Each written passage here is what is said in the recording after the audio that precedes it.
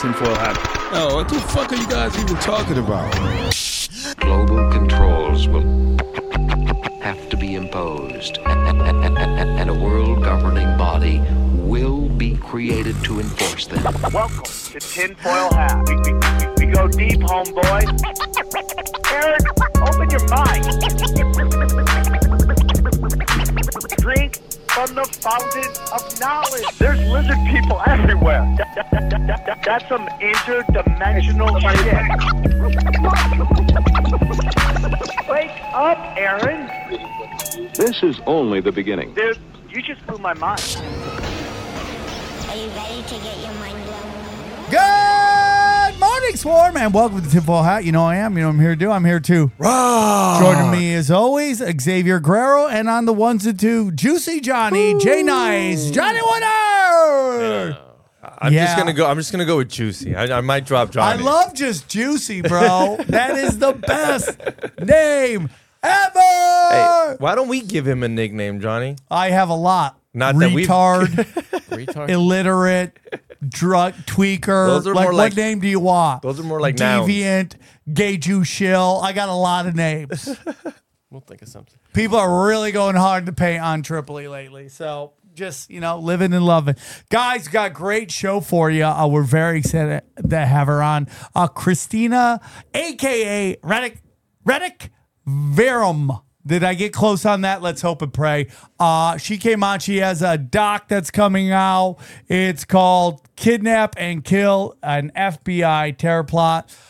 This is a dangerous episode, boys and girls. We get dangerous on here. We break it down, and it gets into what we've been discussing on the show a lot. Everything is an intelligence operation psyop. Once you start to realize that, I'm really like being honest with you. I've gone into this kind of anyways. I don't want to get into that. No, you're right. You got me thinking they're in everywhere. They're like, fuck, no, but I've gotten this place where I've gone like 360, where I'm back to like almost standing next to people that don't believe anything. I don't believe anything either, but for totally different reasons. One is feeds into the machine, and I feel like where I'm at, and hopefully a lot of you guys are at, you're pulling your energy out, pulling your money out, and that's how you kill the machine, in my humble opinion. So we'll see. Johnny brings up some great questions, like, is all this so sloppy? This information that we're getting, is it so sloppy? Is it being put out on purpose sloppy? Nonlinear warfare. It's super interesting, but it's a great episode. So I hope you guys enjoy it. I love it when the presenter has all the information lined up and she knows her shit. Yeah, she did a great job. She presented very well. I had an off show. I feel like just words were escaping. You're so hard on yourself. I am, but I really care about the people who listen to the show. I care about the Swarm, and I just want to put out the best product ever. So I hope you do enjoy it. Guys, listen, everybody, okay? June 2nd, I am in Jackson, Mississippi. If you're anywhere near Jackson, Mississippi, could you please buy a ticket? Buy a ticket. I'm coming out. We know you ain't got shit to do down there. What are you doing in Jackson that you can't hear the greatest conspiracy comedian of all time? And you're getting a Q&A. And you're getting a Q&A. Come get weird. Join me. Okay, and then the next night, Baton Rouge. We are in Louisiana, June 3rd. So check that out. Tickets are moving on that. And then San Diego, we're going to the American Comedy Company. That is coming up as well. Daddy has to do a lot of figure out where he's going to shoot a special. So listen, everybody. I just started a brand new Instagram. If you can go in your Instagram, put in Sam Tripoli Comedy, find it. I'm only posting comedy clips there. Check that out. Sam Tripoli Comedy. It's doing well. It's already getting a couple views, but it's all for the algorithm there. What are your social medias? Johnny A. Woodard on Instagram, Johnny Woodard on Twitter. Actually marks the spot on every social media. Okay, guys. Real quick, I'm not going to do too much about the website right now, but it's everything you need. We're proud to announce we've just added a brand new affiliate. We have Buy Gold and Silver. We have our good friends at Haley Ray crystals, candles, everything. Again, that's Harley Ray crystals. What did I say? Haley Ray. Harley Ray. There we go. And then our favorites, our favorite brown gas, AquaCure hydrogen brown gas. All those. Our new affiliate, we're very excited, is Joel Staley's Fitness. Okay. You go to joelstaleyfitness.com or you click the banner. You use the promo code tinfoil and you get a nice little discount. I'm on a weight of fasting, and we hope that you, if you're not happy with where you are, how you look at one guy says lost 56 pounds in 90 days. 74, 65. These numbers are for. I don't got that much weight on me. Yeah, but these guys are doing it, and I lost it. And listen, I'm back to fasting a couple days. I already feel like $1 million. I'm not even kidding. So go click the banner. He's waiting for you, and he does a great job. Go back a little bit. T-shirts at tinfoil@t-shirts.com. I'm working on some new designs for you. All of our social medias there, guys. We have a ton of social media. That's all on samtripoli.com. All my videos on samtripoli.com, and links to all 7 of the shows, audio shows that I do. They're all there on samtripoli.com. So check it out before, if you can. You want to support the show, it's a great way to support the show. Rockfin's got a brand new app, everybody. A lot of you guys have been asking. You haven't been happy with the app. Rockfin has asked me to tell you, the app is now on fire. Johnny said he tried it. It's much smoother, moves more quicker. So if you're downloading the app, you want to watch it on your iPhone, or you want to watch it on your smart TV, Rockfin is there, and it's a great new app. So go check it out. Anything else, guys? Rockfin is on We Don't Smoke the Same, fully updated. Go leave a comment, because we're going to be giving out a little gift for whoever leaves a comment, a little raffle. So go leave a comment at rockfin.com. Yeah, and we'd love to have you call in the Broken Simulation. We take voicemails there. Check it out. You can find it at the end of the phone number is at the end of every Broken Sim video. I can't remember it right now. No, that's how they get it. You got to watch an episode. You want that number? Watch an episode, go watch join it. Tell us about your local, the local legend. Okay. Yeah, urban legends if you want. We love urban legends. We love atrocities if you got a few atrocities. So enjoy this episode of basically breaking down the phony plot to kidnap the Michigan governor. It's chaos what they did to this guy, but knowledge is power, so we hope you enjoy. We go deep, homeboy. Aaron, open your mind. Drink. All right, let's get into it. Very excited about this episode because I think it's a super important topic, and it's a story that, another example of where conspiracy theorists are right. I'm very excited. She made this doc, and we're here to talk about it. Please welcome Radix Verum's, aka we'll call her Christina. How are you, Christina? I'm good. How are you? I'm doing great. Everybody, I hope you enjoy her lens on her camera, because it's absolutely crushing it. You look great on the screen. Thank you so much for joining us. We're very thankful you're here. For our listeners who may not be familiar with you, can you tell us a little bit about yourself and where our viewers, listeners can find you? Yes, absolutely. So I'm just a regular person. I worked in law for many years and kind of decided to become an independent journalist. And I followed the Whitmer case, and I've reported on many other similar cases as well, all kind of seeming to involve government corruption. And as I reported on the Whitmer case, it became clear that nobody else was going to tell the true story there. And the need for a documentary just became very apparent. Nobody else was going to do it. So I decided to get involved in taking that project on. I have a website right now, currently under construction, but it has links to all the places you can find me. It's just radixverum.com. So if you want to find me on social media and stuff, there's one place you can go to, but I'm on YouTube as well. Also just Radix Verum, and on Substack. Okay, so all of that will be on the in the description below. Click any of the links, you'll find her. Very excited to have you on. Thank you so much. It's a very important thing. Here we are in this kind of moment where something that we in the conspiracy community knew didn't happen, which was Russiagate, Russian collusion. We've had people on like Whitney Webb, who have told us this is being done on purpose because they want to get us to not trust our electoral process. And I think you're starting to see it, and you're starting to see what's really going on and what the one side, and listen, dude, I think it's all George Bush death cult, but it seems to be coming from one side, which is the progressive left. Whatever they say about the right seems to be really happening on their side. And, you know, we can go in forever about all the stuff on the right that's going on, but it just seems like today, in this day and age of just like everything starting to come out, we're in crazy times right now with what's going on with the FBI and all that stuff. What is your whole thoughts on all that? Yeah, really, we are.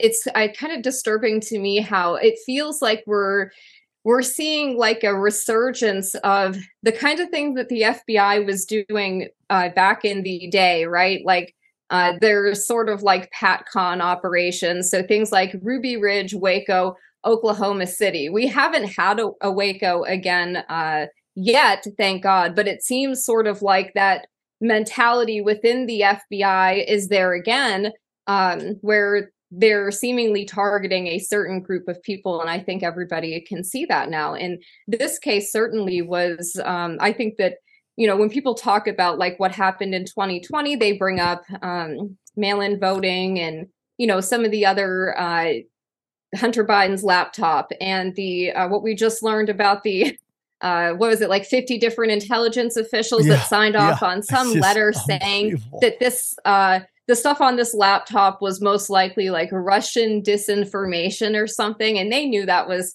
nonsense. But these were all things that happened like prior to the 2020 election that people thought were kind of done to sway the election. But the Whitmer case was another one that I think people kind of forget also. Like these guys got arrested October 8th of 2020. It was like right before, 1 month before the election. You could call it an October surprise. And Gretchen Whitmer the next day did this big press conference where she said that these guys were like ISIS. Joe Biden did the same thing. Kamala Harris did it. And they kept bringing up Trump's tweets. Like he had tweeted out at one point during these lockdowns, liberate Michigan, liberate, I think it was Minnesota, and then liberate Virginia. He had tweeted this stuff out, and they kind of used that to say, oh, because this happened in Michigan, Trump radicalized and unleashed these, you know, violent, dangerous, white supremacist, far-right extremists. And, you know, that scared people right before the election to think that, thank God the FBI foiled this plot to kidnap a governor by these radicalized Trump supporters. Yeah, it's so crazy, dude. It's so crazy. So before we get into, I know we talked a little bit right here, but I want to take a moment before we really get into it to hear the trailer for your movie. And your movie is called, let me find the name of it real quick. I have it right here. Kidnap and Kill, an FBI terror plot. So let's listen to the trailer for it, and then we'll get into the meat and the bones of it. So here we go. Earlier today, Attorney General Dana Nessel was joined by officials from the Department of Justice and the FBI to announce state and federal charges against 13 members of 2 militia groups who were preparing to kidnap and possibly kill me. We're grateful to the FBI and law enforcement to discover these domestic terrorists and stop them. You know, it's the sort of behavior you might expect from ISIS. You might see a number that high in a sprawling narcotics conspiracy that stretches from coast to coast and beyond. That's a pretty high number in a case like this. It really reflects, I think, how deeply the government has been diving into this investigation to try to make these cases.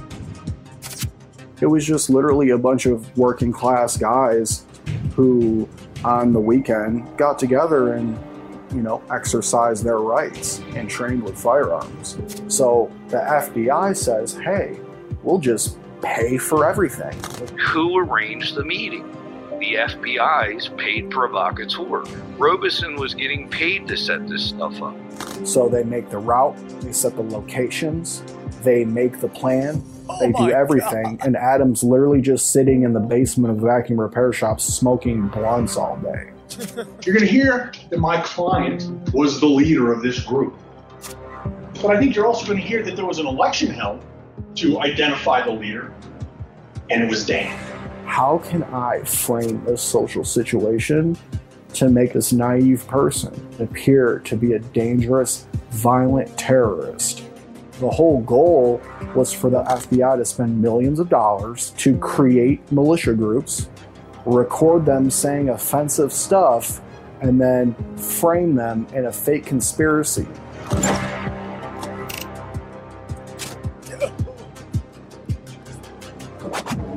Unbelievable. That is so well done. Oh, thank you. It That just is so it makes well me done. so mad every time I watch it. I get like riled up, you know.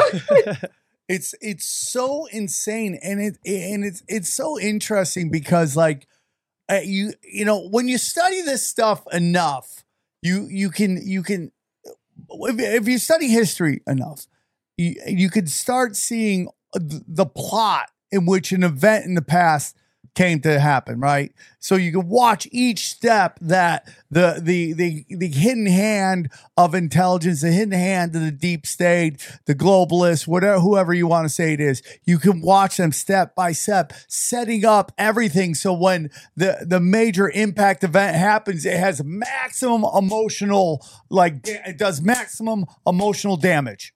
So you can watch it happen. So we in this world of conspiracies know all the calling cards, and we saw it instantly with this.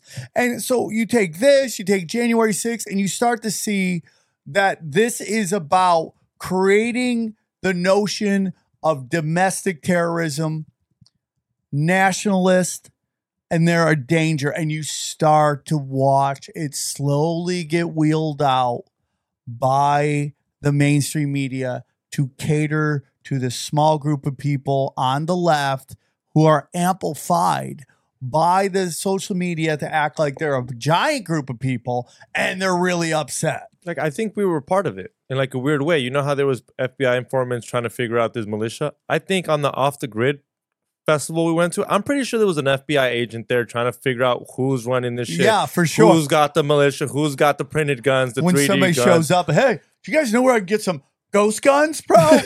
Yeah, he literally and- said that. You're like, what? What, dude? And that's just these people, just trying to live off the grid. Yeah, for sure. And they don't want that. They don't need that. That's not part of their small little cities that they want to create us for us to live in.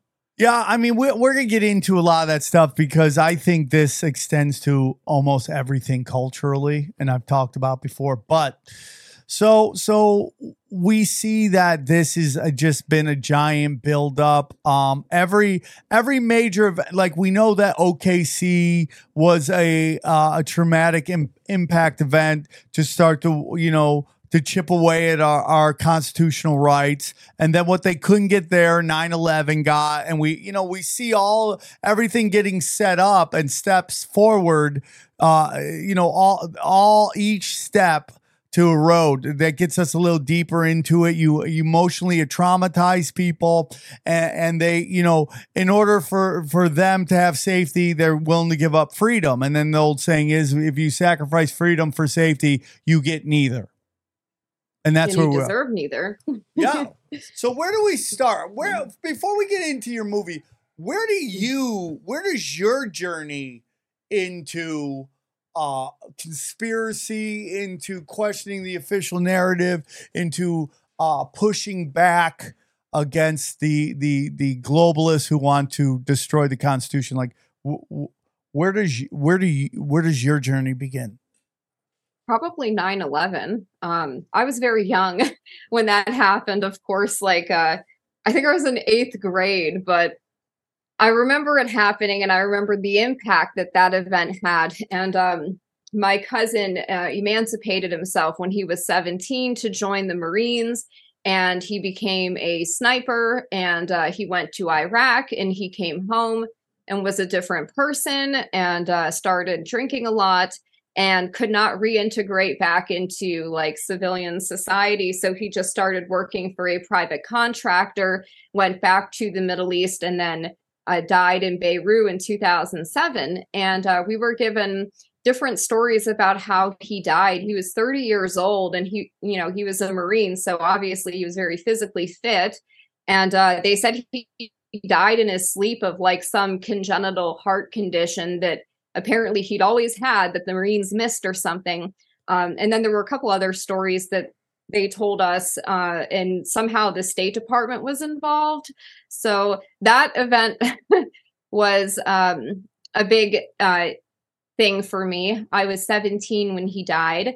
And I just remember thinking that, starting to look back at like re-examining 9/11 again. And then I kind of felt like, you know, he was used by people, like you said, the people who really run things and who created 9/11 for their own agenda. So I guess you could say that's sort of like where my waking up to this stuff began. I've always been, though, sort of like an independent thinker. And I guess as far as like this Whitmer case goes, I had been, prior to these guys getting arrested, I had been kind of researching these older like FBI. I had been looking at PatCon because of something else, because of another case. PatCon. What is PatCon? So I will explain PatCon in a minute, but because of like another thing involving FBI informants, when the Whitmer thing happened, I'm like, oh, I feel like I recognize this playbook from the FBI. PatCon stands for Patriot Conspiracy. So I'm sure you know what COINTELPRO was. Yes. Yeah, from I guess is probably still going on. But everybody, I think, has kind of heard of COINTELPRO, where the FBI, like in the 60s and 70s, had infiltrated like left-wing or anti-war movements with the intention of disrupting them. But sometimes, in some cases, they create their own groups as well. So PatCon was a series of FBI operations that occurred in the 90s. And it was, according to a former PatCon informant, John Matthews, Ruby Ridge was a PatCon operation, Waco, Oklahoma City. So I had been looking kind of at those things when these guys got arrested. And I was like, that just kind of seems like the same type of operation that the FBI was running. And the PatCon, the FBI was like infiltrating militia groups and sort of like Christian or right-wing groups, but nothing really came of it. So there was very little documentation about it until 2007, I think, was the first time the codename PatCon was even disclosed. Hey guys, I want to tell you about our friends at Factor. Listen, during the prime spring season, you need wholesome, convenient meals to energize you for warmer, more active days and to keep you on track for reaching your goals. Factor, America's #1 ready-to-eat meal kit, can help you fuel up fast with ready-to-eat meals delivered straight to your door. You'll save time, eat well, and tackle everything you need to do on your to-do list, okay? Too busy to cook this May? With Factor, skip the trip to the grocery store, skip the chopping, prepping, and cleaning up, too. Factor's fresh, never frozen meals are ready in just 2 minutes, so all you have to do is heat and enjoy. Then get back outside and soak up the warmer weather. Looking for calorie-conscious options ahead of summer? Try delicious, dietitian-approved, calorie-smart meals with around or less than 550 calories per serving. Need an extra boost of energy to support your wellness goals this spring? Try Protein Plus meals with 30 grams of protein or more per serving. Wow, that's amazing. So here's what I want you to do. This May, get Factor and enjoy clean eating without the hassle. Simply choose your meals and enjoy fresh, flavor-packed meals delivered to your door. Ready in just 2 minutes, no prep, no mess. Head to factormeals.com/tinfoil50 and use the code tinfoil50 to get 50% off your first box. That's code tinfoil50 at factormeals.com/tinfoil50 to get 50% off your first box. Enjoy it. So there's a part of you going, okay, we need, if you take a kind of step back, you go, let's just say there's a group that wants to commit some kind of crime or something like that, where and we're gonna believe they're doing it for real reasons, whether it's right or wrong. They're gonna do it. So you would go, don't you want your law enforcement infiltrating these groups so they could stop it? But the problem comes is that most of the stuff that they end up trying to stop, they actually started. Yeah, that exactly. They create problems so that they can just take away more of our rights all the time. I don't think anyone has a problem with law enforcement trying to stop like a legit, let's say, pedophile ring, right? There's a pedophile ring out there. They want to infiltrate this and figure out who's running it so they can stop it, so they can stop kids getting hurt. But what we're seeing over the last, 70 years, decades, is that not only are they they're creating the problem. They are creating these issues. They are creating the monsters that we beg them to hunt down and stop. Whether it's terrorism abroad or terrorism domestically, they have a hand in this to create this, because not only do they want to take away our constitutional right, but we have to have some sort of monster out there to warrant their budgets. They create a lot of this stuff just for their budgets. And for me, it's like, I don't have a problem, let's say, with an intelligence group that is there to really stop any kind of crime or attack or anything like that. But it just doesn't seem like that's what they do. And if they do it on a small level, there's giant big things that they are literally funding, creating, funding, arming, and releasing. I mean, the cartels. The cartels, the terrorist groups, these dictators, all this stuff. Like the border. The people come here because you ruined their country. 100%. The border's packed because what did America do to all those countries? It is the exact same thing they did in the Middle East. Bomb the shit out of the Middle East so that everybody comes to Europe, and now the fabric of Europe is changing.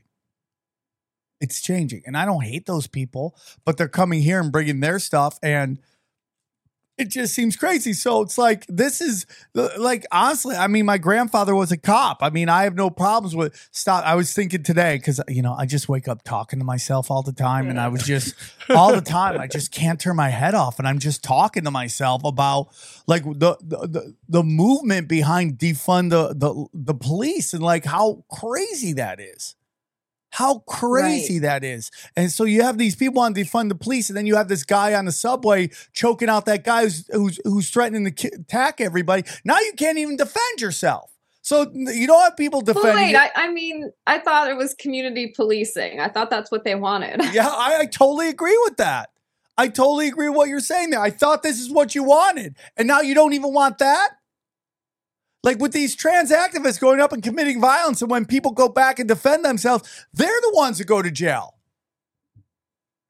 So I'm like, it's just like, idealistically, and I'm not having the best day with words today, to be honest with you. I probably used up all my words talking to myself, but it's just like, it's just like, idealistically, yeah, we would love to have a group that is there to stop anything from happening to the country, to our economy and all that stuff. But in reality, it just doesn't seem like that's what they're doing. That's not what they're doing at all. I worked in law for many years. Like, I understand what legitimate, like, law enforcement investigative technique is, right? Where, like, you would, if this case happened and it was legitimate, you would expect that there was, a group that was already plotting or planning something. And then here comes law enforcement. Maybe they put an informant in there, and that person is there literally to like observe and record what is happening and just give that information, relay that information back to law enforcement. But what is happening here is that is not the case at all. Here, law enforcement, the FBI is creating the groups. So, for example, I've learned while I've been investigating this that the FBI has a database of Americans that they would like to target. and they give their informants, in some cases, access to this database. And then these informants will make contact with people on social media, the people that are in that database, and they will befriend them. And it's very... it's all very sinister and it's very scary. It doesn't sound like it the way I just described it, but it is. Do you know anything about data analytics? Well, real quick before we get into that, I think what we're talking about was we would love an enforcement. Like, you ever watch like the ID channel? It's like always some husband or wife who wants to off their significant other, right? And they go meet with a hitman. That hitman's always a cop. If you're trying to hire somebody to kill someone, just know you're talking to a cop. And I'm cool with that. I'm cool with them sending in an undercover. Nobody you know knows a hitman. Anybody you find on nobody knows. Yeah, I mean, not on the internet. Yeah, I know this guy. He goes down to Dunkin' Donuts. He orders I found him on Craigslist. Yeah, it's like hitmen do not advertise on Craigslist. Right, they're just not there. So in that instance, it's great. You're saying undercover to stop a crime from happening. But going back to what we're talking about here, that's not what's happening. And it's so crazy to me that there's like a list of like people they want to contact, and you're just like, okay, let's go after this guy. That blows my mind. Why? Because you're on it. I do it. Right. There's no way I'm not on it. I think there's no way you're not on it, or you're not on it. We're under you. There's tiers. It's like when you get Sam, you got to start with X. Get X first. I feel you're way easier to get in contact with than me. I feel like you're open minded to it. Hey man, coming up, bro. FBI chick, I'm there. Yeah, you're totally. By the way, you're just now gonna get inundated with hot FBI actually, chick. they get him on immigration. I mean, let's be honest. You want it? The door's open.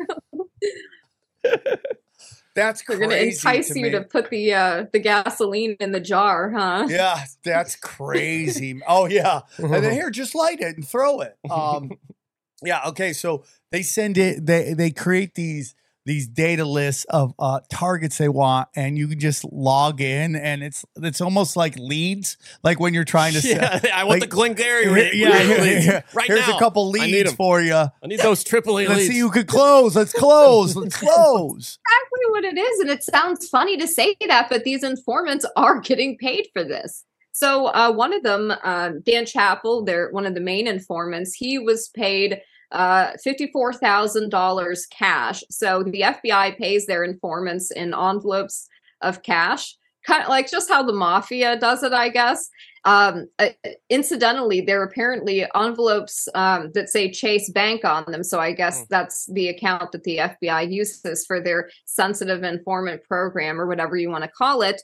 But yeah, these people will make money for the leads that they get, and then what happens with it, how well they process it for the FBI. So he got $54,000 cash for about 6 months of work. And then in December of 2020, after these guys had been successfully arrested and framed, he was given another $23,000 cash bonus. He was given a new laptop. He was given a smartwatch. Like, they helped him move, and he got a new house because they said that, he could face intimidation, so he had to move. Apparently it's very lucrative to be a snitch for the federal government. I wouldn't doubt it. I mean, if you take a look at the CIA, I mean, Pablo Escobar was a CIA asset. It helps when they print the money too. They can pay whatever. Yeah. They want. 100%, bro. And that, this gets into this goes so deep. I remember in the 80s when I was younger, and they were just like, dude, the government's paying $25,000 for a hammer. What was that? And you're like, oh, that's what they're not really paying 25 grand for a hammer. They're paying a $5 for a hammer and taking the rest of that money and using it in black ops operation. I mean, again, if you go back to the Kavanaugh case that everyone was like, can you believe they made that stuff up? That was all a psyop. That whole case was a psyop, not to discuss Brett Kavanaugh's whole background in creating the Patriot Act. He worked with the Clintons to clean up all the loose ends on Whitewater. It is George Bush death cult again. And that whole thing, that woman was a CIA asset who worked in Stanford for the CIA intern program. Her father's job, and this is what we're getting at, was to find funding for black ops operations, which is exactly what the crack cocaine stuff was, which is what, one of the first shows we had, Freeway Rick Ross was literally like, yeah, I'm selling drugs for the CIA. It's insane. So Truly it is. Yeah, and so this goes back to episode 666, where we were like, is everything an intelligence operation? And I would go, yeah, pretty much. Yeah. That's it. Yeah, you mentioned having Whitney Webb on, and she's just done some stuff. She's been talking about the JP Morgan Chase lawsuit with Jeffrey Epstein, and how Jeffrey Epstein had these bank accounts that he was using to pay off people, and he was withdrawing like massive sums of money. His accountant was asking the bank about like, what is the maximum amount he can do without triggering like reporting and stuff. Epstein was giving people envelopes of cash from Chase Bank also, just like the FBI, apparently. It's amazing. And the FBI spends, I think the last estimate was something like $530 million a year just paying FBI informants. That's insane. How much? $530 million a year. Oh my God. Cash. That's one NFL quarterback. I mean, just it's like cash, bro. Cash. That's unbelievable. So let's get into, because this has all been about domestic terrorism. We have done episodes on it. They've been talking about this forever, passing laws on this forever. They wanted to start a new division of Homeland Security, which would be domestic terrorism. So in order to get that going and and again, this gets in to all this, what we've been talking about on the show, which is occult magic, okay? Which is everything is manifest. They have to manifest for us to manifest for them to come and save us. So they have to get us in a place of high anxiety where we are begging to be saved. So you create all this domestic terrorism. It's very interesting. You could always see what is the psyop that they're trying to run based on the theme of the videos that are coming out, right? Right. So when they wanted, to create Asian hate, just everything on the internet was just suddenly somebody punching an Asian grandma. Yeah. And it was just like video after video after video. And then out of nowhere, none of those videos came out anymore. You're like, what?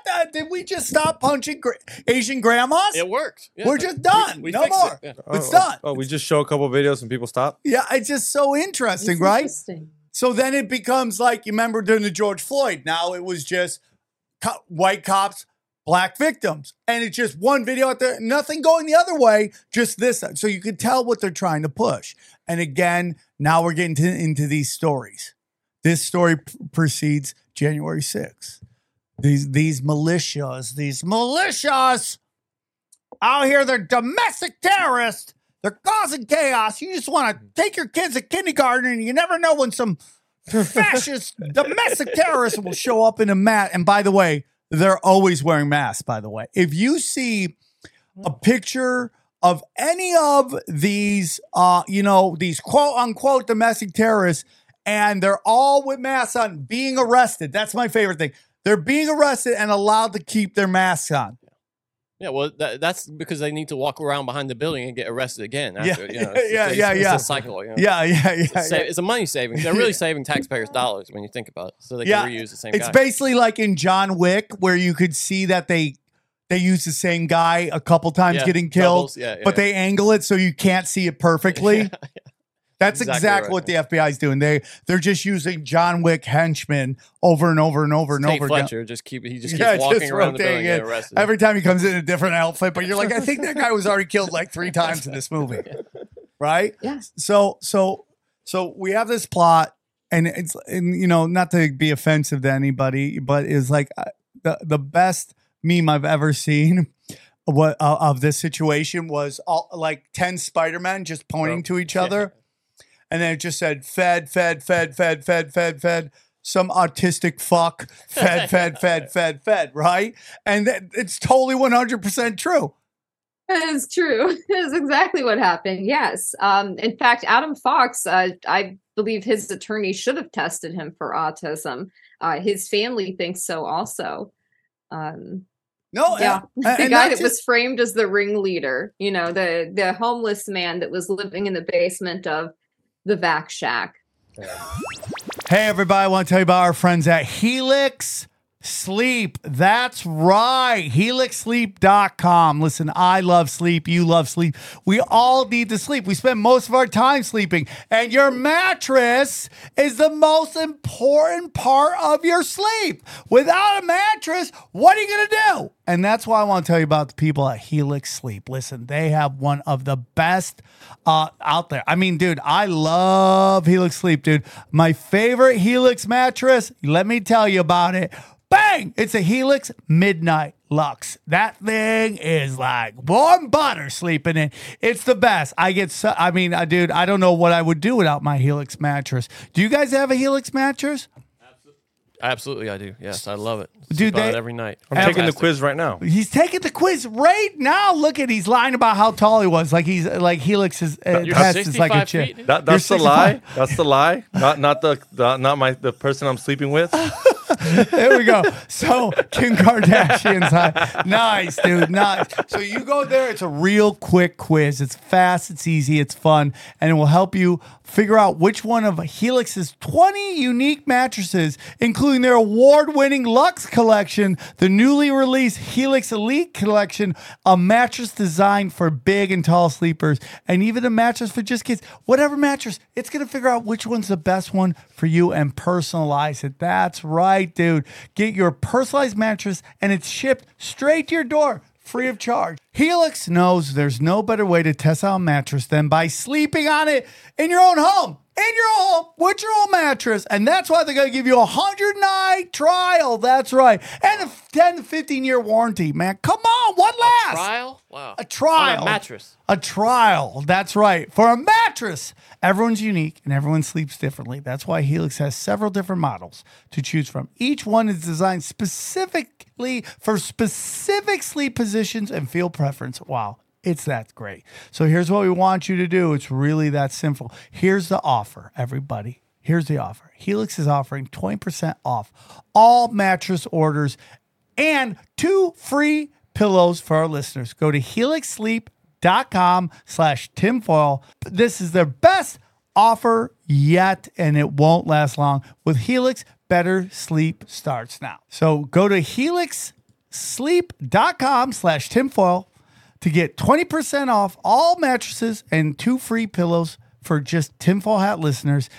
That's helixsleep.com/tinfoil and use the promo code tinfoil to get this amazing offer. Enjoy your sleep. Here's a weird question. Did the informants know that they were informants, or were they like really on their own? No. You are. Okay, go on. Sorry. So technically, like, the government says they weren't aware of each other. There were 12 undercover informants that we know of. There could be more. So there's 12 that we know of. And then there were 2 to 3 undercover FBI agents as well, in addition. So really, there was more like 15 federal agents involved, more so feds or people working for the feds than actual defendants in this case. We were told that they didn't know about each other and they weren't coordinating. But in the government's own evidence, like in their discovery, we can see them communicating with each other and coordinating. They're obviously in contact with each other and planning it. So yes, they were aware of each other. And what I would encourage people to consider, and I'm pretty sure your audience seems like they would be aware of this already, so I probably don't need to tell them, but to start considering like what the FBI is doing with this stuff, not as legitimate investigations into so-called domestic terrorism or whatever. They are literally casting a theatrical, over-the-top narrative That's what they're doing. And they will watch people and they'll surveil them for years and they'll just collect data on them. And then they can take that data together and they do what's called parallel construction. So they can take something you said 3 years ago on Facebook and they can just take this snippet, and they throw it together with a bunch of other stuff they've gathered, and they can paint a completely different picture of who you are than what is true. And that should terrify everybody. By the way, of course, they knew about each other, because if they didn't, they would just be reporting on each other. Obvious. All the reports would be about, hey, this guy was really suspicious. This guy keeps asking everybody, hey, do you know where I can find the pipe bomb? He's asking everybody. That would be all the reports. They'd just be reporting on each other. Of course they knew about each other. Oh my gosh. Of course they did. It's sad. It's really sad because lives get thrown away. Yeah. So how about this? For example, I have this here. These are the out of court statements that the jury didn't get to see in this case. So this was stuff that was picked up by the recording devices of multiple informants. And some of this contains text messages between FBI handling agents and their informants. And one of my favorite quotes here is Special Agent Henrik Impala saying to an FBI informant that they burned as a source at his interrogation when they arrested him for doing something that they gave him permission to do. He says to him, "We have a saying in my office, don't let facts get in the way of a good story." Now, why would an FBI agent be saying that to an informant in October 10, 2020 interrogation in Michigan? And this is a CHS from Wisconsin. Now, can I ask, did the judge refuse this being brought in, or did the defense not try to bring it in? Oh, the judge. No, the judge basically ruled against the defendants almost every single time. On what grounds did they not bring this in? The judge has discretion. He called this hearsay. Hearsay. Okay, he created a bogus hearsay rule. More like he says. So basically, hearsay in this case, the way Judge Yonker interpreted it, it's the government can go back 20 years into your history and they can pull anything you've ever said completely out of context and present it, or they can present an informant who says, well, I didn't actually capture this on a recording device, but I'll testify that this was said, and they're allowed to show that to the jury. But anything picked up by a recording device, any text message communications between informants and the FBI handling agents was called hearsay. So while it made its way into discovery, and this is up on Pacer, anyone can download and read all this stuff, this did not get presented as evidence at trial. The jury did not get to see this. Now, do you think that was two part trials? of sandbagging? There was two trials. Do you think that was part of sandbagging the defendant, or was that mostly just to keep this information from going wide and being publicized? So there was obviously they wanted this to look like a fair trial, but it clearly wasn't. There was so much more that happened besides that made it very clear that these people were not going to get a fair trial. And the judge didn't really think, I guess, that he needed to hide that. He didn't try to hide it. They weren't allowed to have any witnesses testify on their behalf. The government was allowed to threaten every single witness and tell them that they could be currently under investigation. And each one had to plead the fifth on the stand, and the jury was taken out of the room, so they didn't get to see that. They didn't know that there were people that wanted to testify for these guys as character witnesses, people who had attended government-sponsored field training exercises. So, yeah, they didn't... They were allowed to intimidate witnesses and tamper with witnesses openly, the government, and they got away with it. The judge did nothing. This is where it starts to get really dangerous. I mean, it's already dangerous, but even more dangerous. And that is politically activist judges. Okay. Yes. And you can say whatever you want about Alex Jones. I love Alex Jones. He's a very kind guy. I every time I hang out with him, he's class. So you can say whatever you want about him. I enjoy our conversations. And if you watch his trial, and and this can be 100% applied to the recent civil case against Trump. is that these judges are not allowing the process of a trial to happen the way it's supposed to legally. That they are putting their thumbs on the balance of justice. And so they didn't allow, like when it came to Alex Jones, he couldn't put any evidence out. Was this the trial also where where the judge called the defendant's evidence crap and said that they limited how long they could. That was this trial. He said that he admonished the defense repeatedly in front of the jury. He said, "Why are you wasting our time with this crap line of questioning?" He would just say derogatory things like that, only to the defense, not to the prosecutors. He also instituted a time limit restriction. This was done strategically and on purpose because there's no actual proof of any conspiracy to kidnap Gretchen Whitmer, and there's no agreement between these guys. Like, they don't have any evidence to this day, and you know it's true. You know that they have no evidence because you know that if they did, you would have seen it by now. They'd be plastering it everywhere. Oh, look at these dangerous white supremacist extremists. Look at them all agreeing on this conspiracy and plot. They have none of that. So they have to create and manufacture evidence, and then they have to bring in people that they coerced into taking plea deals to lie under oath and get away with committing perjury. And that's what happened. So two guys were pressured into taking plea deals, Ty Garbin and Caleb Franks. Incidentally, these are two people that one of the informants also got involved in selling ghost guns to a convicted drug dealer and felon who was not legally allowed to have them. That same informant and these two guys who took plea deals tried to send one of the parts for the ghost gun to another defendant's house, Daniel Harris, without his permission, to try to implicate him in this ghost gun scheme, which was a separate matter.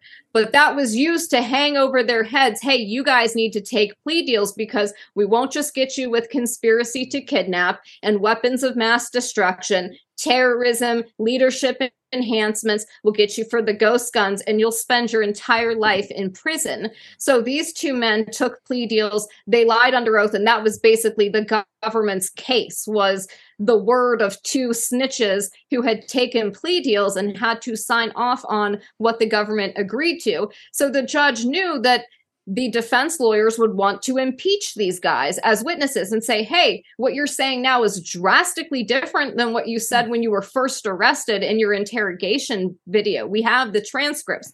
Why has your story changed so much? You have to lay a foundation first, especially because of that hearsay rule that the judge had given. The defense has to lay a foundation and wait for the person that they're cross-examining to maybe open the door for more of that to get brought out. So it's a process. And he limited the cross-examination only to the defense team to 25 minutes per person, but not on the prosecutors. They could spend 2 hours allowing these guys to just tell a bullshit story, completely theatrical narrative, and then he limits them to 25 minutes. He cites a case that is from a white-collar case that involved 100 different third-party defendants. And they instituted a time limit to prevent that trial from lasting 6 months. This was a trial that had only been 2 weeks. It was a retrial, by the way. The previous trial did not go over 3 weeks, so there would be no reason for a time limit. Even BuzzFeed News, left-wing media, reported on it and said, this is really weird and looks improper. The next day, Judge Yonker removes these time limits and just doesn't mention it again. There's also allegations of juror misconduct in the retrial of Adam and Barry, where one of these jurors was overheard at his place of employment saying, oh, I just got a jury summons. I hope I get on the Whitmer trial because I'm going to hang those guys. And he was not removed. The defense lawyers went to the judge with that information. Their private investigator had gotten 2 additional witnesses to confirm that this guy said this. So there's not even supposed to be the appearance of impropriety. So the judge should have removed that juror and brought in an alternate. just because it was even questionable, right? Like that this happened. He doesn't do that. He holds like a in chambers ex parte private hearing with the prosecutors where the defendants are not allowed to be present. And he tells this juror, we don't have any evidence that you did this and you're not under oath, but did you say this at work? Hee hee. And the guy goes, I don't recall saying that. And the judge goes, oh, good. Okay. Wow. I believe you. We're all good. And then further, as the trial went on, that same guy, that juror, becomes the juror foreman. And he apparently calls his mother and tells her the verdict before the defense lawyers even know the verdict. Well, the jury is supposed to be sequestered and there's not supposed to be any contact. And that was also investigated independently and verified. Nothing came up of that. That is going to be, that'll go to the appeals. This goes into the Trump trial. And like, you can say whatever you want about Trump. Man, you could say the exact dude. So they find him not guilty of rape, but they find him guilty of sexual assault. And this is what the lawyer said. This is what the judge said. An unwanted touching, meaning if I touch your shoulder, that is sexual. That can be deemed sexual assault. Well, Joe Biden's in trouble because wait until he hears about that. He's gonna be like, but this becomes political activism. Yeah. Yes, and this Judge Jonker, after this, so he presided over the first trial and then the retrial of Adam and Barry, because that first trial ended in a two men being acquitted. That's like what I a was gonna jury ask, found. It was a deadlock, right? The jury found that the feds had entrapped and framed Brandon Caserta and Daniel Harris. I'm working with Brandon on this documentary as he tries to rebuild his life after the government destroyed it, and then he got no compensation for that. But they declared a mistrial for Adam and Barry. So the government retries Adam and Barry. And that is what all these issues come from. Although some of them were present at the first trial, that judge oversaw both of these cases, though. And I think it's just outrageous that he's still on the bench right now when all of this happened, and that these guys now have to wait for the Sixth Circuit Court of Appeals for an appeals process that could take 5 years when it's so clear that they didn't do it. Not only that, but look, they didn't even have a fair trial. These are not fair trials. It's the same thing with the January 6th people. And this judge, after he presides over two of these trials for the Whitmer Fednapping hoax, he goes and gives a statement talking about how much he loves the FBI and how great his FBI agents are. His FBI agents. He said that. Can I ask you, in the first trial, was he less biased in the first trial? Did it seem like someone maybe got in his ear? How can you account for the different results? He was biased throughout the entire thing. Like I mentioned, that bogus hearsay rule that he did to shield the court from even seeing the evidence. Even now, after the federal case is over, we had the first trial, we had the retrial of Adam and Barry. They have been sentenced and moved to Supermax, which we'll talk about in a minute. There's still all of this discovery under protective seal that Judge Jonker hasn't unsealed. Why is that? Why would you need to hide all of this stuff? No, he's been covering it up the entire time. He put stuff under seal so it couldn't be presented to the jury and the public. He was biased throughout the entire thing. But what happened after the first trial ended in a two men being acquitted and then a mistrial on the other ones. The government was very mad and very embarrassed. I don't know if you guys remember this, but they were touting this case as the biggest domestic terrorism case in a generation. This was their big thing, right? And they couldn't secure one conviction at the first trial. Two men are acquitted. They are, in a sense, rebuked. And then the mistrial on the other two. So the government's like, no, we're coming back. We're going to put our fingers on the scale even more.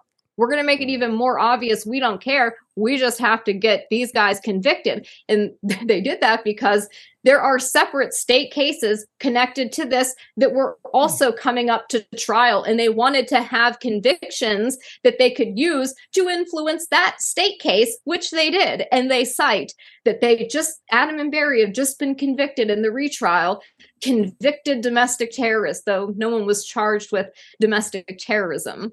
It's unbelievable. And there's still another state case going to trial in Antrim County, Michigan this summer. 4 men are being tried for providing material support to this case. Because they allowed somebody to train on their property, or they taught somebody how to tie a tourniquet, and then the FBI frames that person as a terrorist, and now, you've just provided material support to a terrorist organization, and you're going to go to jail for 15 years. It's unbelievable, dude. It's unbelievable. It's just manufacturing an event out of nowhere and then acting like you're the savior to and that you're the only answer to this problem that you have created. That's it. Yeah. It's mind-blowing. And it happens over and over and over and over again. Yeah. They create the problem. Like, a great example is Charles Manson. Same thing. They just kept getting him out of jail, creating this event. And then at the end, when they no longer need him, they create this event, these murders. And then the question is, he wasn't even there. And the people who actually did it, the guy who they actually think that did it wasn't even there. So what do you think about Trump saying that he's going to release everybody? Excuse me, that the guy that they actually thought did it didn't even get charged. Go on. What do you think about Trump saying he's going to release everybody from January 6th? You think that's a good move? You think it made him look good, or you think it's... I don't believe any of it. Here's the whole thing about this. It's like, if you go, we had, I forget what her name is. Jenny Berlin. Is that her name? Brienne, I think I forget how to pronounce her last name, but she came on and she was talking about how everyone thinks it's the Democrats that want censorship on on social media. But when you really go back to it, both sides are demanding it. Both sides really are calling for Jennifer Briney? Yeah. She was talking about how both sides are like, what are you going to do to do censorship on the internet? Yeah. Yeah. So, it's like Trump had a really, really good opportunity to to release all these political prisoners. And he didn't release any of them. Because they said, if you do that, we're going to, make your life hell. Guess what they did? They made his life hell anyways. So everything he's saying is like, get me elected, I'm going to do this. Where do we hear that every time? I swear to God. Now I know how women feel when men court them. Guys will say whatever they can, and then it's like, why you said you're going to do all this? You didn't do any of it. That's politics. Yeah. They say whatever we want to hear. Then they get elected. They got 4 years. They don't have to do anything that they told us they're going to do. And then they start to romance us again when the I'm going to do this time. Trust me on this one. We're going to do that. And it's like... Yeah, especially the second term. They're like, well, he's going to be... I remember that with Obama. Obama's going to be unleashed in the second term. He doesn't have to worry about re-election. He can do whatever he wants. He's going to shut down Gitmo this time. Yeah. None of it happened. Remember that? All the lies we were told.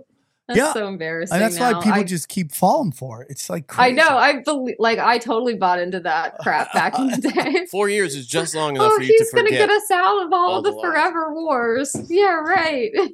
So let's get into a great example of this too is the Jim Jones, excuse me, and his that thing was just full of FBI informants. Oh, the cult? Yeah. You think there's no way an FBI agent drank the Kool-Aid? No. But you knew that was going down?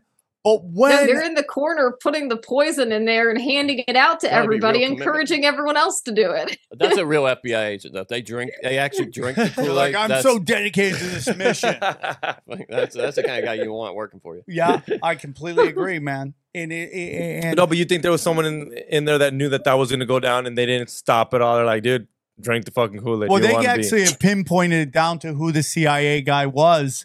When that senator was walking to his car, you could see the guy walk off slowly, and that's when they came out and started shooting everybody. Shit.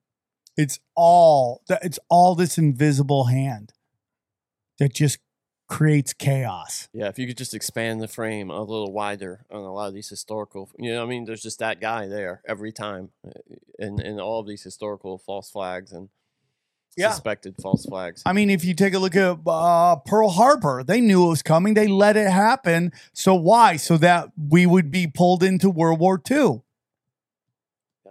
Yeah, because there was real January momentum 6th. against that. They knew January 6th was going to happen. They planned it. In fact, the Whitmer thing was the dry run for that. You're totally they had right. these guys, at these anti-lockdown rallies in Lansing in April of 2020. There were like a few of them, and the Wolverine Watchmen, the militia group that the FBI infiltrated, that some of these men were members of, but most of them weren't. They just attended their training. But these guys attended these like anti-lockdown rallies, and they're there in their like plate carriers with their tactical gear and stuff like that. And they're with this FBI informant, Dan Chappell, who's wearing a wire, and he's talking to the FBI in real time, right? And he goes, "Oh, I think these guys are going to do something. They're looking like they're getting ready to do something." He doesn't say like what they were doing. He just says this into his wire to the FBI handling agents who are listening. And by the way, they're stationed all around the area in Michigan. They're all around the Capitol where this anti-lockdown rally was happening. And by the way, these rallies, like, they brought a lot of people. They had anti-vaxxers. They had just anti-lockdown people who were against the mandates. So there were like left-wing people, right-wing people that weren't that political, but just wanted to work. Like, these were big rallies. And I think they kind of wanted to discredit that. So the FBI calls the Lansing Capitol Police and says, "We want you guys to stand down, open the doors, and let everybody in." And so the Wolverine Watchmen guys go in there with the FBI informant, Adam Fox, the man who will later be framed as the ringleader of the fake kidnapping plot. He's there that day, not with these guys, though. He hadn't even met them at that point until the FBI introduces them later on. But the media took pictures of the Wolverine Watchmen, and you saw it in the trailer of them in their tactical gear inside the state capitol at Lansing. Those pictures were all over the media the next day, saying that like far-right extremists and militia groups stormed the Capitol and occupied the building. Now, it lasted 4 hours. It was completely peaceful, and then these guys left. Did you know it came out at trial? They stood there and went through security. They went through COVID screening. They all stood there and got their temperatures checked. And then the government turns around and uses these pictures at trial to say, "Oh, this was them, being terrorists and extremists." And it's like, you created that situation. You told the Capitol Police to stand down, open the doors, and let everybody inside. You knew that these guys went through the COVID screening, did nothing violent, and left peacefully. And by the way, the FBI agent who was overseeing the Detroit field office at the time that happened, it was a man named Stephen D'Antuono. He gets promoted by Christopher Wray to be head of the Washington, D.C. field office, who's running things when January 6th happens. Yep. The guy who ran that operation was brought over to run the January 6th operation. That's right. And now he's gone, by the way. He conveniently retired from the FBI right before the Republicans took over and created these oversight hearings, ones about like the weaponization of the government. Yeah, he's retired now, and he's working for some consulting firm that is, involved in all the stuff going on with like the regional banks and stuff, like the Silicon Valley Bank thing. That's a weird story. Yeah, we'll get into that too. But if you study the we're gonna have an episode on OKC bombing soon. But if you study the Boston bombing, there is so much insanity there, and it's one of those stories where you can't find any of the information you used to be able to find on the internet. Did you know about the Boston bombing connection to this case? Oh, or no. did you just bring that up now? No, let's get into that. But no, go ahead. I'm sorry. So the two guys, the brothers, right, that went to Dagestan, that were involved in this, their uncle was in charge of like an FBI unit in the area. What? That is weird. They had connections already to the FBI in that area. You're kidding. Oh my gosh, that's wild. So I believe so. Let's check that out. No, Tsarnaev's uncle is what you're saying. Yes, Tsarnaev's uncle had intelligence operate. I don't know why the FBI would be over there. Is it because they're more domestic? Maybe it was CIA, but there was already connections between the two. CIA. Boston terror suspect's uncle was married to CIA officer's daughter. And even shared a home with the agent. So his uncle shared a house with a CIA agent. So we get into that, right? You cannot make this stuff up. You can't make this shit up. So then we get to the big day, and if you actually study the pictures, and this is where we get into the murky water, right? The pictures of the marathon were like dropping off the backpack. Is that what you're talking about? If you look at his backpack, and the backpack that they show you exploded, it's not the same backpack. Then you go and find these pictures of these militants built in these militants in all black, and they have Punisher logos on their hat. You study them, there you see a backpack. So it's pretty clear they made them think they were doing it, and they actually weren't the one. They didn't want to trust it to kids. They actually did do it. Yeah. So they just say, "Hey, walk around with this backpack on." Right. And just used as patsies. Yeah. That's what they do. They just use them as patsies. Yeah, because you talk to his teacher, the kid's teacher, like that kid would never do that. Like I couldn't believe it. Even when I saw it on the internet, I just kept my mouth shut. Because it's that thing where like maybe they were patsies. Well, for sure. You watch the video. You watch the video and you see him drop off the backpack, but you don't really do much research. I just watched a Netflix documentary. For sure, they're patsies, bro. Yeah, for sure. I would say that they were 100%. And one of the agents on the Whitmer case, Special Agent Jason Chambers, he worked the Boston Marathon bombing case prior to orchestrating this one, the Whitmer case. So I thought that was interesting. You bring up the Boston Marathon bombing thing, and I'm like, wow, yeah, Jason Chambers, he worked that case in 2014, and then he goes on to create the Whitmer case. And Jason Chambers is a strange character, right? He's the FBI handling agent that opens the Whitmer case as a TEI investigation. TEI stands for Terrorism Enterprise Investigation. So it's like within the FBI, that is like the highest threat classification for terrorism. And it basically allows the agent to use like all of the resources at the disposal of the FBI. So things like drones, airplanes, whole cams, whatever, like he had the ability to do all of that stuff. And there were text messages that came out between him and another FBI agent where he was saying, I'm going to run this as a TEI, whether I get approval or not, because he was supposed to get approval from his bosses. And there were some of them that were kind of questioning this case. And but they signed off on it anyway. So there's no good people at the FBI here in this story whatsoever. But Jason Chambers, it come to find out, while he's working for the FBI, after he's done the Boston Marathon bombing case, as he's doing the Whitmer hoax, he's running a private intelligence company called Exa Intel. And his private intelligence company is seeking multi-million-dollar contracts with the federal government to advise them on cases of domestic terrorism. A Twitter account associated with his private intelligence company was posting about the Whitmer case on Twitter, claiming to have insider knowledge and trying to profit financially from the case. That's Jason Chambers. And there's a lot of other stuff that you see throughout the discovery in this case where he is texting and he's talking to the FBI informants, and he is directing them to create the plot. He's saying, hey, I want you to do this training on like this day, right? So it's the FBI that is planning all of their tactical training.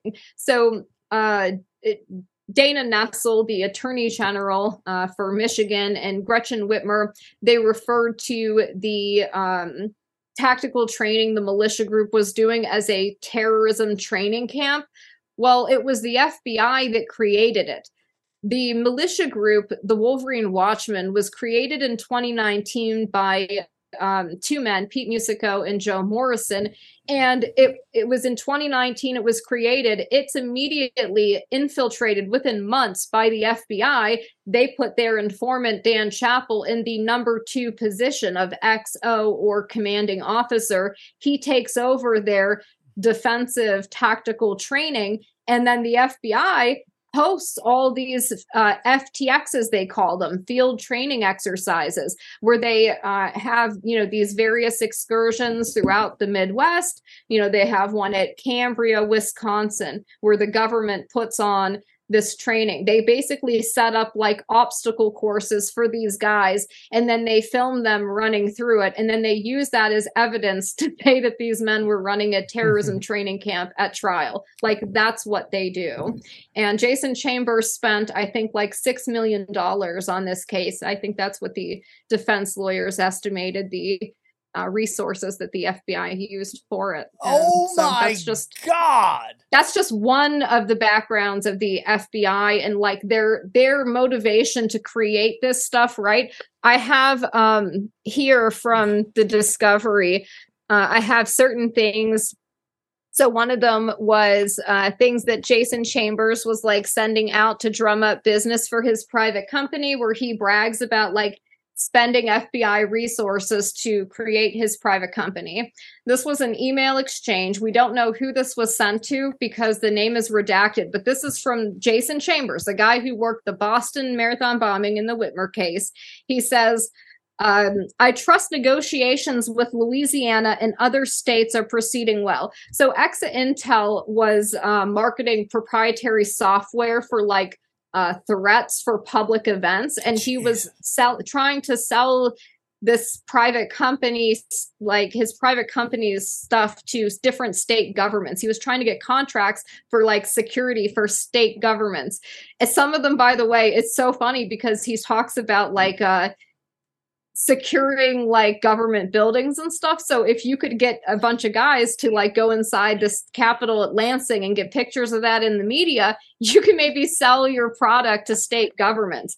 But he goes, I trust negotiations with Louisiana and other states are proceeding well. In the interim, Shelley and I are daily planning and preparing for Exa Intel to go live. That's his private company. He says, I've also been preparing things at my office so that I can leave the bureau and join Exa Intel full-time very soon after it's funded. So he had not secured funding yet for his private company, but he was trying to.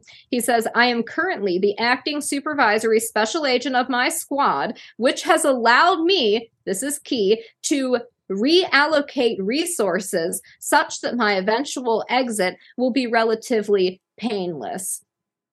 What is he talking about? Reallocating FBI resources? Well, this woman, Shelley, that he mentions in here, that he's daily planning for his private company to go live, he was paying her as a FBI informant. He was giving her envelopes of cash for work she was doing to launch his private company. Unbelievable, right? Now, that's probably illegal, by the way. The defense lawyers in this case alerted the prosecutor, Nils Kessler, who, by the way, would have the prosecutorial discretion to go after this federal agent and investigate him. And he says, I've enclosed documents which seem to establish Mr. Chambers has, in fact, a connection to Exit Intel and was looking to leave the FBI in order to strike it out on his own in a private for-profit endeavor. He says that of note, they changed the website logo after news of his involvement in this company broke. He says that he believes this was done in order to conceal Jason Chambers' connection to that private company, which is a violation of 18 U.S. Code Section 1519. I trust your office will open an appropriate criminal investigation into this conduct. That doesn't happen. That's just one of these agents. All of them were corrupt. It's so crazy, right? And the government didn't call them to testify because if they did, they know Jason Chambers could have been asked about his private company on the stand, and maybe we could have gotten more information about what Exit Intel was doing. It's unbelievable to me. And if you let's go look at the connection to the FBI to the Vegas shooting. Stephen Paddock had a plane that was owned by the FBI at some point. Right? I mean, he had a gun runner. The FBI came in, took over the investigation, and they were bringing up stuff, and they're like, don't talk about that. And the sheriff got quiet about another car. I thought the narrative was that he lost a lot of money and he was really mad at the casino and he shot everybody up. The millionaire. Yeah, that's the narrative, that he was running bad at in blackjack and he was just really upset. He was 100% a gun runner for the government. Didn't he send his girlfriend back to her homeland? Yeah. Well, there was somebody running around telling everybody they're going to die. There was 3 people in that.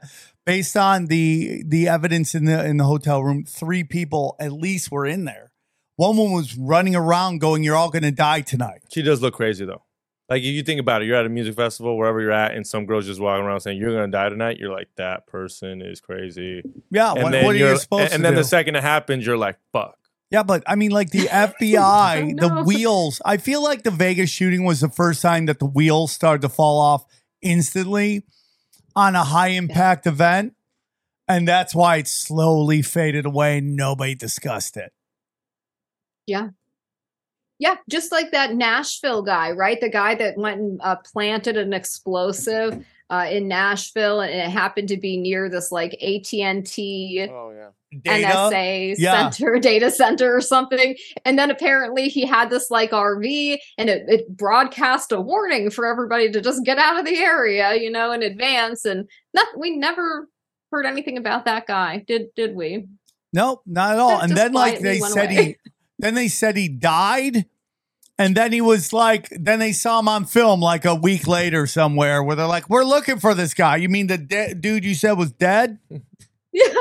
Just like they're looking for the January 6th pipe bomber. Yeah. Right. Yeah. Then it turns out to be like some FBI agent or something like that. I mean, it's just unbelievable. And then you have Ray Epps. I mean, this whole thing with Ray Epps on January 6th, where he's like, I'm not an informant. And then it's like totally, he's the only guy not getting investigated. Like, it's just so crazy how it's like, are they just not smart? Like, can't you investigate him poorly so you can at least say, I investigated him? We investigated him. Well, you didn't ask him any questions. Well, we didn't say it was the best investigation, but there was an investigation. It's so. I don't know. I don't know if it's incompetence or what, but it seemed like with the Whitmer case, what I've seen from the documents is that they wanted this to be a multi-state event. Actually, while the official investigation into the Wolverine Watchman militia that doesn't begin until March of 2020, these informants were in contact with and surveilling targets going back in some cases to 2018, when the FBI appears to have had some kind of operation to infiltrate the Midwest militia movement, and they tried to create a fake group called the Midwest Coalition, where they were using one of these informants in there to try to do this. One of the informants in the Whitmer case suggested that these guys go fire rounds into different governors' houses, like all at the same time. So he wanted like the FBI wanted this to be a multi-state thing where in various states, all at the same time, governors' houses would be shot up or something. So this informant admitted under oath to suggesting firing rounds in governors' houses and then mailing the shell casings to the different governors of different states.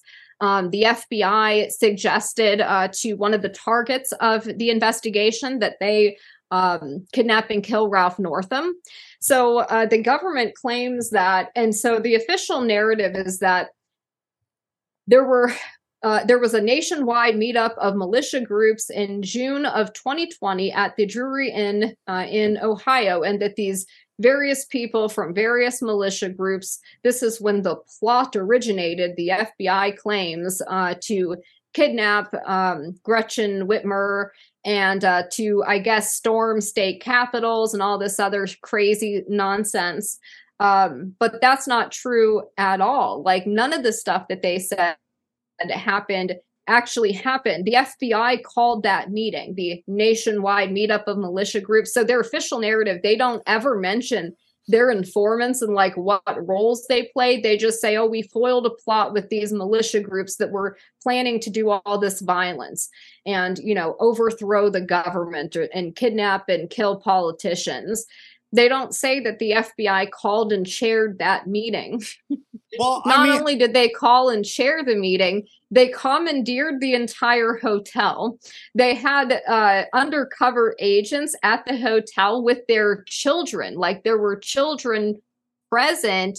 And we later find out that the FBI took over the entire hotel. So we're like, whose kids were that then that were at the pool area? So the FBI calls the meeting. They have their informant chairing the meeting.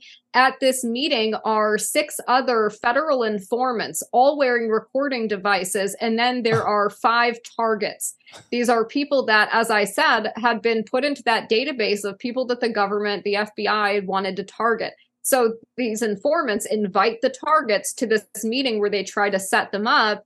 And it's the informants that are recorded suggesting violence.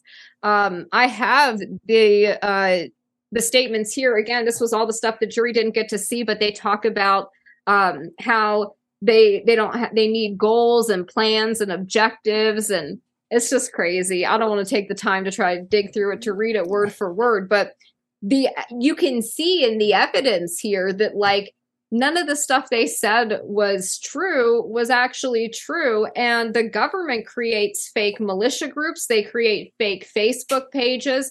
That's what they did in this case. They created a fake national 3%er group called the Patriot 3%er group. That their informant, Steve Robeson, was posing as the head of the Wisconsin chapter for that group. By the way, that man is a convicted pedophile. He is a 20-year criminal, and the FBI withheld that information from their own records, by the way. I have his CHS file where the FBI notes his lengthy criminal record, and they conveniently leave off his pedophilia charge. Oh my That's an aside. But this guy was the one chairing the meeting and getting everybody riled up. And so what they would do is these informants would pay for the hotel. So the FBI pays for the hotel room. They've got agents stationed all over it. The government claims that these defendants called this meeting a nationwide meetup of militia groups. They won't show who actually reserved the hotel room and whose credit card is paying for it. Why? Because it'll show that it was the FBI. They had informants there who had listening devices disguised as credit cards. So when you watch the movies, you know, and the informants get wired up, right? And they're like, show us your shirt.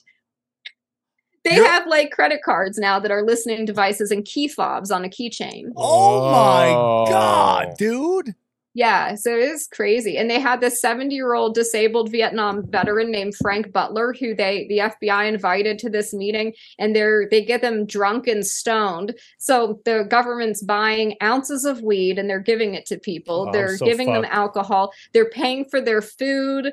They're paying for their travel.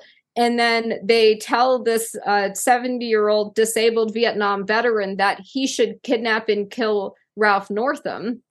Now, I have text messages from the FBI handling agent, Jason Chambers, to the informant, Dan Chappell, where he specifically says, mission is to kill the governor specifically. So the FBI is coming up with the mission, right? And then they're telling their informant, tell Frank that's his mission. It's to kill Ralph Northam. And then the FBI informant texts Frank Butler a recipe for making explosives with household items like sugar and Drano, and then directs him to double the ingredients. Now that if that elderly man actually tried to mix that shit up that the FBI gave him, that bomb recipe, he could have taken out his entire block.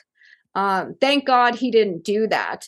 But Frank was just one guy that the FBI targeted here that they were trying to entrap, and they have targets in 15 different states. That's it's all in the documents that were in the discovery, that this is all out there, except the stuff that is still under seal. If you just go through it and organize it and put it together, the story is in there. Some of the most important stuff is still under seal, but hopefully that will get unsealed and we'll learn more about it. But yeah, this is the kind of thing that they do, and they don't care about it at all. Like the FBI, they were driving these guys on various excursions and they were lying to them. So the government, one of their claims, they've charged these guys with weapons of mass destruction, WMDs. Where have we heard that lie before, right? WMDs. Yeah, it's unbelievable. And by the way, I just had this tweet that has almost 3 million views, bragging, not bragging. But I go, things that conspiracy theorists got right. No weapons of mass destruction in Iraq. The amount of people telling me I'm wrong about that is unbelievable. Oh my God. WMD? Yeah. What? They're yelling. No, dude, come on, bro. Come on, that's a lie. That's a lie. And because they think chemical weapons are weapons of mass destruction. Oh my God. So they're bringing up all these chemical weapons that they had, but not. It's like, dude, it is truly amazing.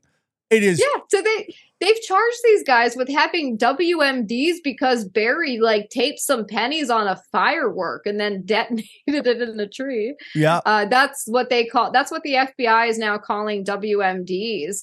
But yeah, they came up with this narrative, though, that these guys were conspiring to kidnap Whitmer and that they wanted to purchase explosives or something.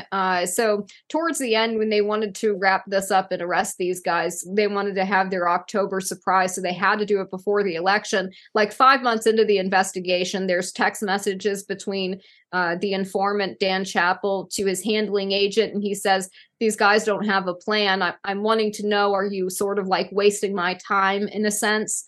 So 5 months into the investigation, their own informants say that there's no plan. These guys aren't really doing anything.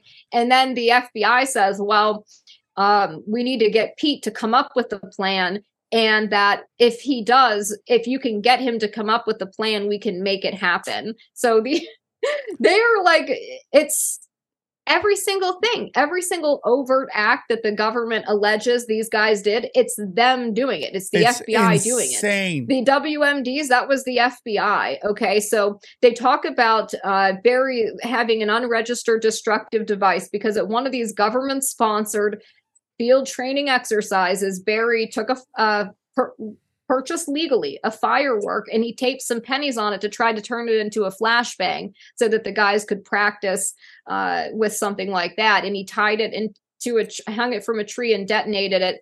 And the government says because there were human targets in that tree from their training from earlier, and then he detonated the firework by it, that he taped those pennies to try to make it shrapnel, to make a a destructive device. That's not what he was doing at all. But that shows you how they could take one thing and say, oh, it's this, when really he was doing something completely different. And then they say that he tried to alter the firework by putting black powder in it. They had one of their guys that took a plea deal said that happened, and then later admitted that it didn't happen and that he didn't actually see it. And then they claimed that these guys wanted to purchase explosives, that they had the intent to purchase them so that they could blow up a bridge to slow police response, supposedly from Whitmer's cottage, her vacation cottage, right? So the FBI introduces an undercover agent, Special Agent Timothy Bates, and I will name and shame him. Thank you very much. Going by UCE Red, though, that's what they call undercover agents in court documents. So UCE Red is brought in posing as an explosives expert. The FBI makes a video of them exploding an SUV so they can show it to these guys to try to induce them to purchase explosives. Now, the guys watch the video and nobody says anything about wanting to purchase explosives. They're just like, oh, okay, that's nice. At several points, these informants try to give these guys credit cards with $5,000 on them that they say, oh, these are for our charity, and you can use this to buy gear for the training. Even the homeless guy that's living in the basement of the dilapidated vacuum repair shop, even he turns down the offers of credit cards. But towards the end, that they really needed something. And so they wanted to push these credit cards on these guys because they wanted them to make a large purchase of ammunition or firearms so they could say they were stockpiling in preparation for this so-called plot that doesn't exist, that nobody agreed to. And in fact, we have exculpatory statements from these defendants where it's admitted they're on recording saying no black bagging politicians, we're not offensive, we're defensive. The jury didn't get to see any of that, but they always use these, false means of we're going to charge them with WMDs and we're going to say they wanted to purchase explosives. So they got led to the so-called place to make the down payment for the explosives. At least the government alleges that's what they were doing when they arrested some of these guys. They were actually led there, and this is all admitted at trial and court documents. These men were told that they were going to get free gear from Red, that he had surplus training equipment, and that they could get some plate carriers and some other, it's some free magazines or something. So these guys got led to this takedown thinking they were going to get free gear. And the government says, well, you showed up because you wanted to buy explosives. You were coming to put a down payment for explosives. And they go through the pockets of the people they arrested that day. These guys didn't have any money on them. They weren't going to purchase explosives. They admit that you guys told them they were going to go get free gear and hot wings. Dude, that's what they do. Some people might pull some shit for some hot wings, bro. Some people might commit felonies for hot wings. I We've want to know seen what dumber. those magazines were. What are those magazines? Hot Tail magazine? Huh? And then, the government's driving these guys around, though. Can you imagine? So, one of the things that they talk about was what they called the recon, right? They said, oh, these guys wanted to kidnap Whitmer, and they went by her vacation cottage, and they were casing the joint, right? Because they really were going to do this. They cite two trips, a daytime recon and a night recon. Well, of course, it comes out at trial and through the discovery that they are not told where they're going. For the daytime recon, one of the guys who's coming to trial this summer, Eric Molitor, at the state case for providing material support for terrorism, he gets invited to this thing. He has no idea where he's going. When he gets in the car, he's just told that they're going to go hang out or something. Brian Higgins, another guy that was invited to the daytime recon, is told that they're going to go arrest child traffickers or something, or do a citizen's arrest of child traffickers. So that's how he gets duped into going there. It's all government agents other than like 3 guys that is doing the recon and driving the cars that the FBI paid for. And for the night recon, Barry was told that they were doing land navigation training, and even picked up on wire in the car. Dan Chappell, the informant, is the one driving. Sitting next to him in the front seat is Special Agent Timothy Bates, UCE Red. He is heard on the recording saying to Dan something like, do these guys know what we're doing tonight, or do they know where we're going? And Barry is heard on the audio in the back seat saying destination unknown. Barry's admitting he doesn't know where he's going. He's told that they're going to do land navigation training. And then the FBI drives him by Whitmer's cottage, where the FBI in advance has installed a pole cam. A pole cam is like a camera that's providing 24/7 live feed video and audio to the FBI, and it has like heat-seeking shit or whatever, night vision. So they wanted to get these guys at night driving along, pick it up on the pole cam, so then they could use that against them later as evidence that, oh, look here, they're driving by, they're casing the place. But that's not what happened. They get tricked, and apparently they did this so bad. The FBI was so stupid in how they did this. They didn't even catch them on the pool cam that the FBI installed prior to planning the night recon. This is why I called the documentary an FBI terror plot, because everything is planned by the FBI. They're talking about maximizing attendance. Oh, invite as many people to this field training exercise because we want to maximize attendance. We want as many people as possible. Convince this person he's got good ideas. Blah, blah, blah, blah, blah. It's like it's just insane. I could ramble about this forever, but it's when you think about, like, where is this plot to kidnap the governor except the FBI? Like, where is anybody else plotting this? They give Adam Fox a pen and a paper and tell him to draw a picture, like a map of her area. You could see some of that in the trailer that you guys played. The FBI is photographing Adam as he's sitting at a restaurant, just drawing something with a Sharpie on a piece of paper, trying to draw a map because this informant told him to do it, and he's just trying to please this guy, who he sees as a father figure, who is calling him, pressuring him every single day. There's calls, there's text messages between them. And then we see him telling Adam, oh yeah, go get out of the vehicle and go take a picture under the bridge, pose with your gun. So Adam, being the, naive person he gets out. This is the homeless man that is framed as the ringleader. He gets out, poses under the bridge like this with his guns, and then they tell him, oh, now post that picture in the encrypted group chat. And he does. Like, the FBI is directing it as a movie. Tell him to go take a picture. Tell him to post it here. And then they'll use that against him later to say he was planning a kidnapping. Oh, look, he posted this here. He was bragging.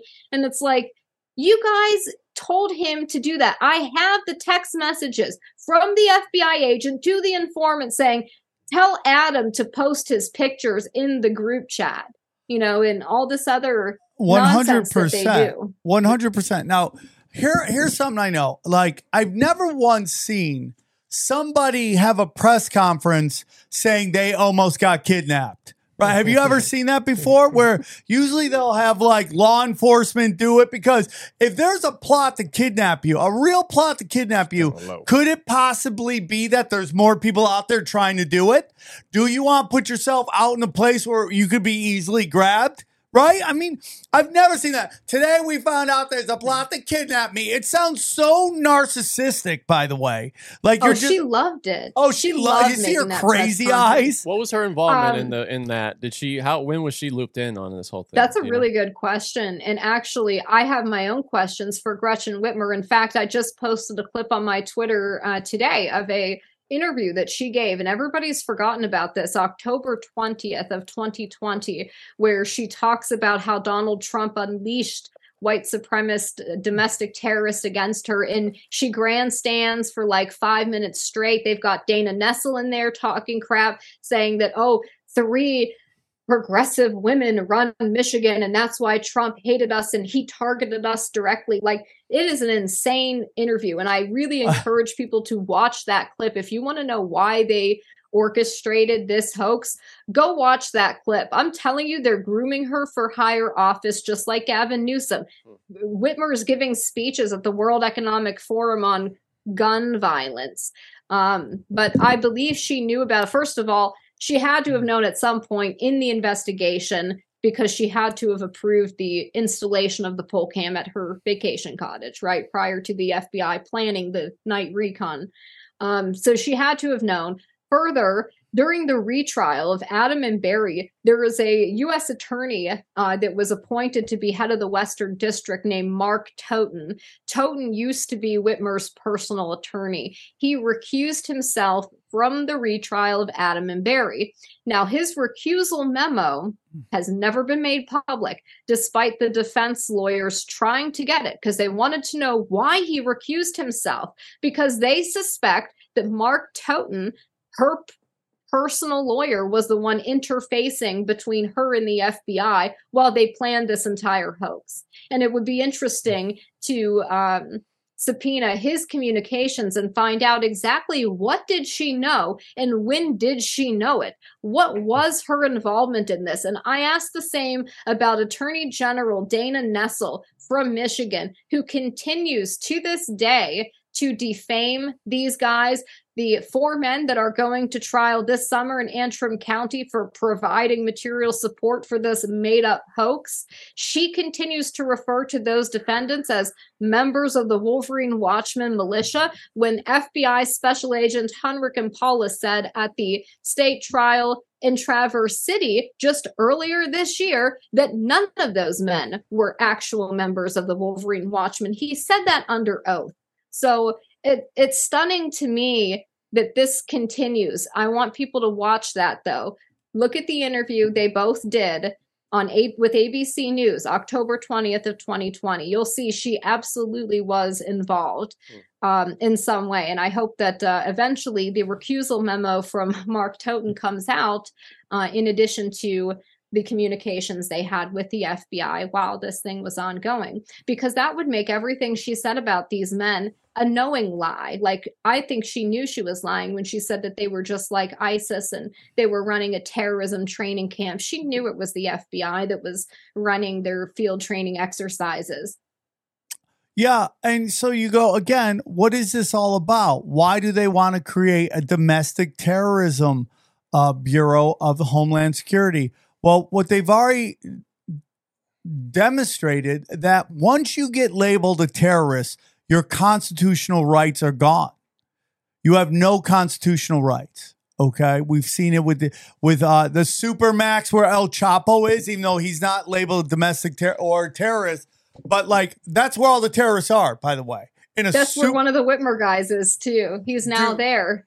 They sent him there because he participated in my documentary. He's now at Florence Supermax and Barry's at Terre Haute in Indiana. Oh no, they sent him there because of your movie? Yeah. Oh my God, we're all in trouble. We're all in trouble. A whole other story. Xavier is like, oh damn. What you're saying, Sam, gives me a question though, and I wanted to ask this. So, we've seen if the government really wants to stitch somebody up, though, they can do it clean. We know they can, and this is not clean. So much of this is just very sloppy and incompetent. What do you? I'm curious. Any of you? Why do you think that is? Because if they wanted to do it clean, they could have. Well, I mean, could it also be nonlinear warfare? That's what I'm wondering. Yeah. Is there? Look at us. We're discussing it. So now we're part of the side that doesn't trust intelligence, and then you have the other people going, "Oh my God, they try to kidnap the governor," and now like you have these texts and stuff. Those could have been disappeared so easily. Yeah, but well then. Yeah, I don't know. Well, my whole thing, I just want to get into this, is like, this really is about being able to suspend people's constitutional rights and have them not. I mean, we've seen in January 6th, these guys still don't get to see their lawyers. Okay, in a different case, you know that guy that got caught up with that Discord, that whistleblower? Do you think there was any informants inside that Discord that maybe convinced them to do that, where they picked on him? We're like, yo, we know he's an idiot. We do this, then we pass some laws. And because on Discord, I mean, there's a lot of shit going on Discord. If you look into it, there's a lot of like private groups, malicious a lot of stuff. grooming, right? And like Peyton Gendron, the Buffalo mass shooter, was communicating with a retired federal agent in Discord prior to that. Yeah. To me, this thing could almost be like a CIA op to fuck with the FBI. You know what I mean? It's something. I just feel like there's no way to zoom out a little bit. That is 100% on there. There's been talk about how the CIA, which technically isn't allowed to operate in America, would want to infiltrate and take over the FBI. And we've seen, what's it called? Sheep dipped? Is that what it's called? Where basically you're both, you're you know, I mean, so this, you make the FBI look bad. There, you know, I mean, you could take it over through the inside. That's so interesting. You know, one of the things about the old PATCON operations from like the 90s, the different groups that were infiltrated by the FBI back then, a lot of those groups were suspected to have been connected to the CIA and Iran-Contra. Yeah. So I just kind of thought that's interesting that there might be some kind of interagency dispute here for the psyops and stuff. Like, we need this for our black operation. Oh yeah, you created that front group to run guns. Well, we're going to infiltrate that group and we're going to use it for something else. Like, it's insane. Well, Operation Fast and Furious, the government got busted sending weapons to the cartels. They're like, well, we were just trying to follow them. Yeah, okay. All right. We're just trying to follow the flow of where the guns went. You're like, okay, you got busted. So again, it gets into this thing, and we'll wrap it up here. It gets into this thing where we're just like, what is real? Like, what is really like? So a very famous quote. Will you look up former head of FBI Los Angeles, Ted? We played this on Conspiracy Social Club, but I think it's a great way to kind of wrap it up here. What he said about the intelligence agencies of America, and then he was found floating dead in the river. I mean, now you said, so the CIA brings the drugs to Freeway Rick Ross, right? Yeah. You don't think they tell the FBI, yo, Ted Gunderson? Yeah. Okay. Don't you think the FBI tells the CIA tells the FBI, yo, don't fuck with him a lot. Like, we need him 100%. To get rid of these kilos. So they do work together. They do. They told him, don't fuck with Freeway Rick Ross. That's how he ran for so long. What are we looking for? Yeah. Let's see. I can't. Okay, it's fine. But basically, he says that every major catastrophe, high impact event that happens in the world is done through these intelligence agencies, the Bilderberg groups, the World Economic Forums, even though that wasn't as big then, but he basically breaks down that all of it is manufactured through intelligence agencies. And that's what it happens. And, you know, if you really even get into what we've talked about on this show is like how the mafia and the CIA have a lot of ties, and that's through the Catholic Church. Most terror attacks are committed by our CIA and FBI. Yeah, basically. Well, yes. it's a little different. It's a different video, but yeah, let's hear this. Is the CIA an army of individuals who have a license to kill? It's like Murder Incorporated, right? Oh, are you kidding? The CIA makes the mafia look like a Sunday school class. I mean, this is the problem with what's actually happening in Afghanistan. The CIA is done. Can I just say, sounds like somebody that would be found floating dead in a river. Well, former FBI? It's unbelievable. Look at the terrorist acts that have occurred. The CIA behind most, if not all of them. We had the Marine barracks. We had our embassy in Kenya. We had Pan Am 103. We had the USS Cole. We had Oklahoma City. We had the World Trade Center in 1993. How can people forget about the Cole? Our government was involved in some of those. I can't say all of them because I don't know. But I do have documentation that there was government implication in some of these. And we'll discuss them as we go. Well, Ted, the people out there. Anyway, this is 8 minutes. I mean, we don't need to watch all of it. But it basically breaks down that It's all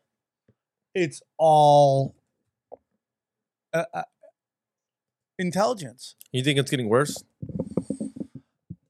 Like you think every year it's getting worse? You think when Obama was running it, or you think it's getting? Well, a lot of people think it's got more brazen since Obama was in. Obama is a intelligence operation plant. His grandfather worked with George Bush Sr. to build up the CIA. His mother was an MK Ultra sex kitten. His grandfather sent his mother into missions to seduce targets. This is all facts.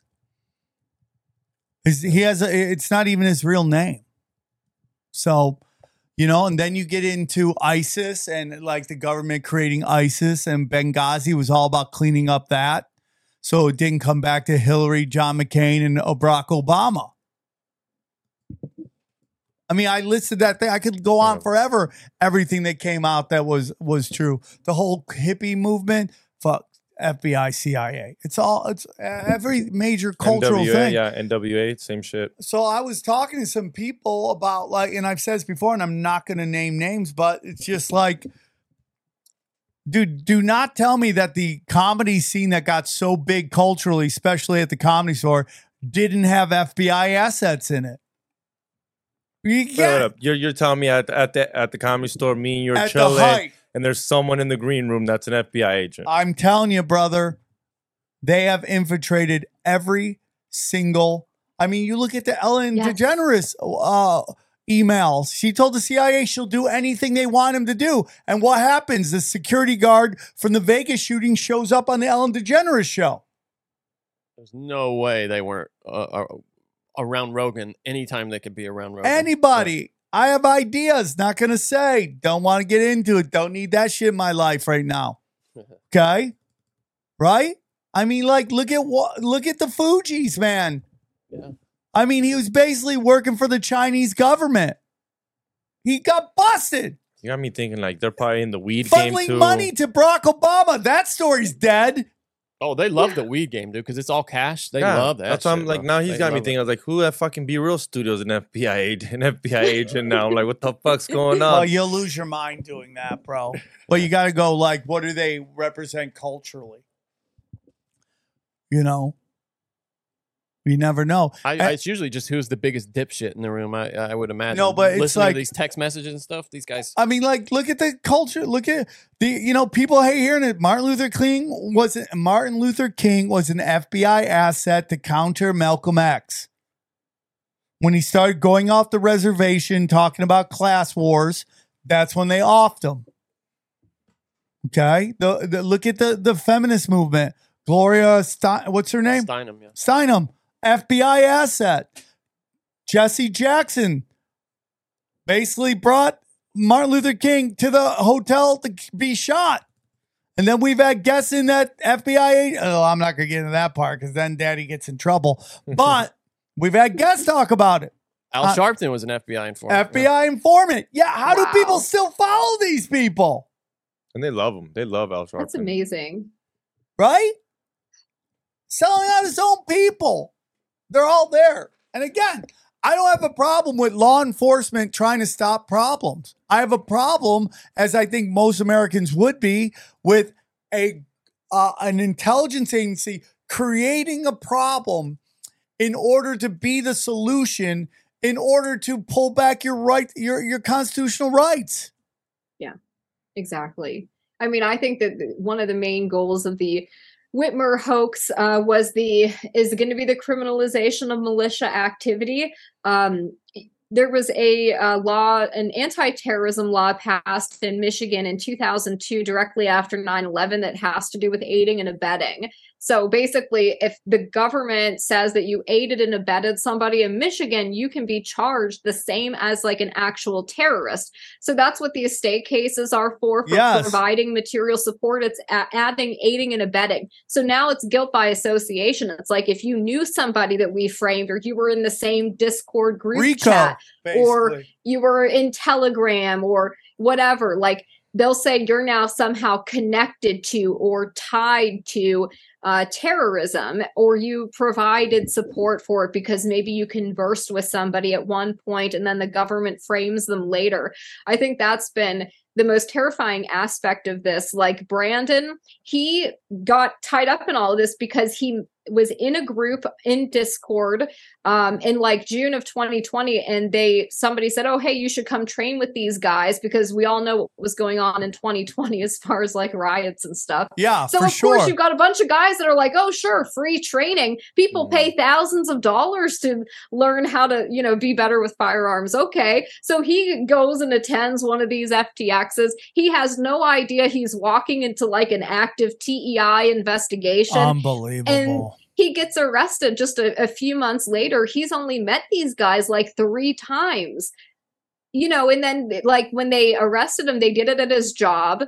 They got his management involved and lured him into a back room where he was told like his manager wanted to talk to him. And there's like 18 plain clothes federal agents wearing balaclavas on their heads. And they're like, get on the ground now, stop resisting. And he doesn't know who it is because they're not identifying themselves as FBI. They're not wearing any kind of like logo. He thought he was being kidnapped or something, or that he was going to be executed.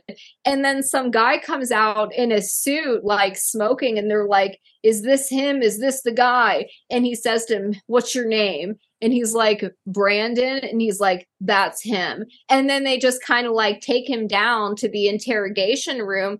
And that's the first time he hears like why he's there. They're like, you were conspiring to kidnap Gretchen Whitmer. And he goes, for what?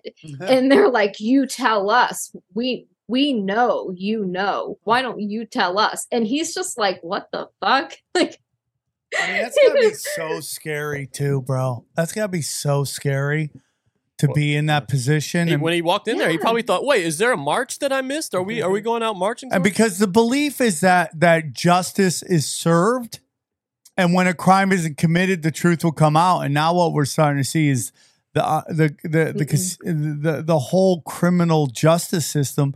I mean, we've always known that. I mean, black people be like, duh. I mean, forever, right?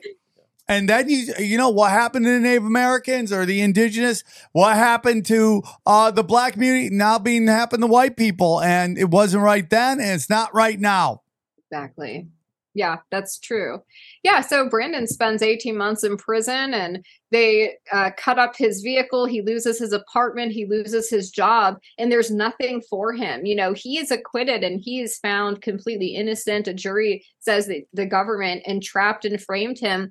They'd have given him nothing, There was no apology. There's no, oh, here's your lost wages, or anything like that. Like you've had everything taken from you, and then you just have to kind of start out at the bottom again. And I feel like, no, they should have to compensate him for what they did. Not just to him, but all of these guys should be compensated. And Adam and Barry should be freed from Supermax, where they're at right now. Because of their participation in my documentary. So it is very, it's demoralizing, it is depressing. And then you see like how it's so obvious in some ways where they don't bother to hide some of it. And I think of Revelation of the Method, where they want you to know that like you're living under tyranny, and they want you to think that they're all powerful. They want every single person to be terrified to meet up with people in real life, to be terrified that every single person around you is a Fed or cop or something. Think about how they can neutralize any real effective dissent. I mean, going after these guys was a great way for them to demonize the anti-lockdown movement, and that's what they did. And this is what they continue to do. So I think part of it is they want you to know that they're doing it. They want some people to be aware of that, and they think it's kind of funny, I suppose. And I think part of it is like an occult thing where they have to tell you what they're doing, and for whatever reason, for their bizarre satanic religion, that somehow absolves them, and they feel like, well, you deserve it because we tell you what we're doing. You guys know, and you put up with it. So you're cattle to us. I completely agree. I completely 100% agree. Christina, you crushed it. Thank you so much for coming on. This was eye-opening. You did a great job. I felt I was a little off a couple times with I just couldn't find the words, but you carried the show and you did great. So one more time, can you tell our listeners where they can find you? Yes, I appreciate that. Thank you. You guys can find me at radixverum.com. That's my website. And you'll be able to find information about the documentary there. It doesn't have a release date or a distributor yet, but hopefully we'll have one soon. But you can sign up. I have my fundraiser for the documentary where I post updates, so people can follow that. The documentary website is the letter K, and ANDKfilm.com. I didn't want to get the website kidnapandkill.com because I thought that'd be a little weird. Yeah, you might be in trouble on that one. If I'm not already on like the federal watch list, purchasing that domain would get me there. So is it finished? Or have you done your final cut? Is it done? It's not completed yet. Okay. I'm still fundraising for this. I've completely paid for everything out of pocket so far, but I have raised some of the money I need to complete it, so it's about halfway done. You've got your interviews though, because those interviews various look great. Places to go to though throughout the country, but I have put some of the stuff out there because it's important, it's time sensitive, and I still have 2 innocent people in Supermax. So I can't wait to see it. You are doing the Lord's work, and we appreciate that. Thank you so much. And we look forward to seeing more work from you, and you have an open door to come on anytime you want. So thank you so much. We greatly appreciate it. And I hope you guys enjoyed this episode.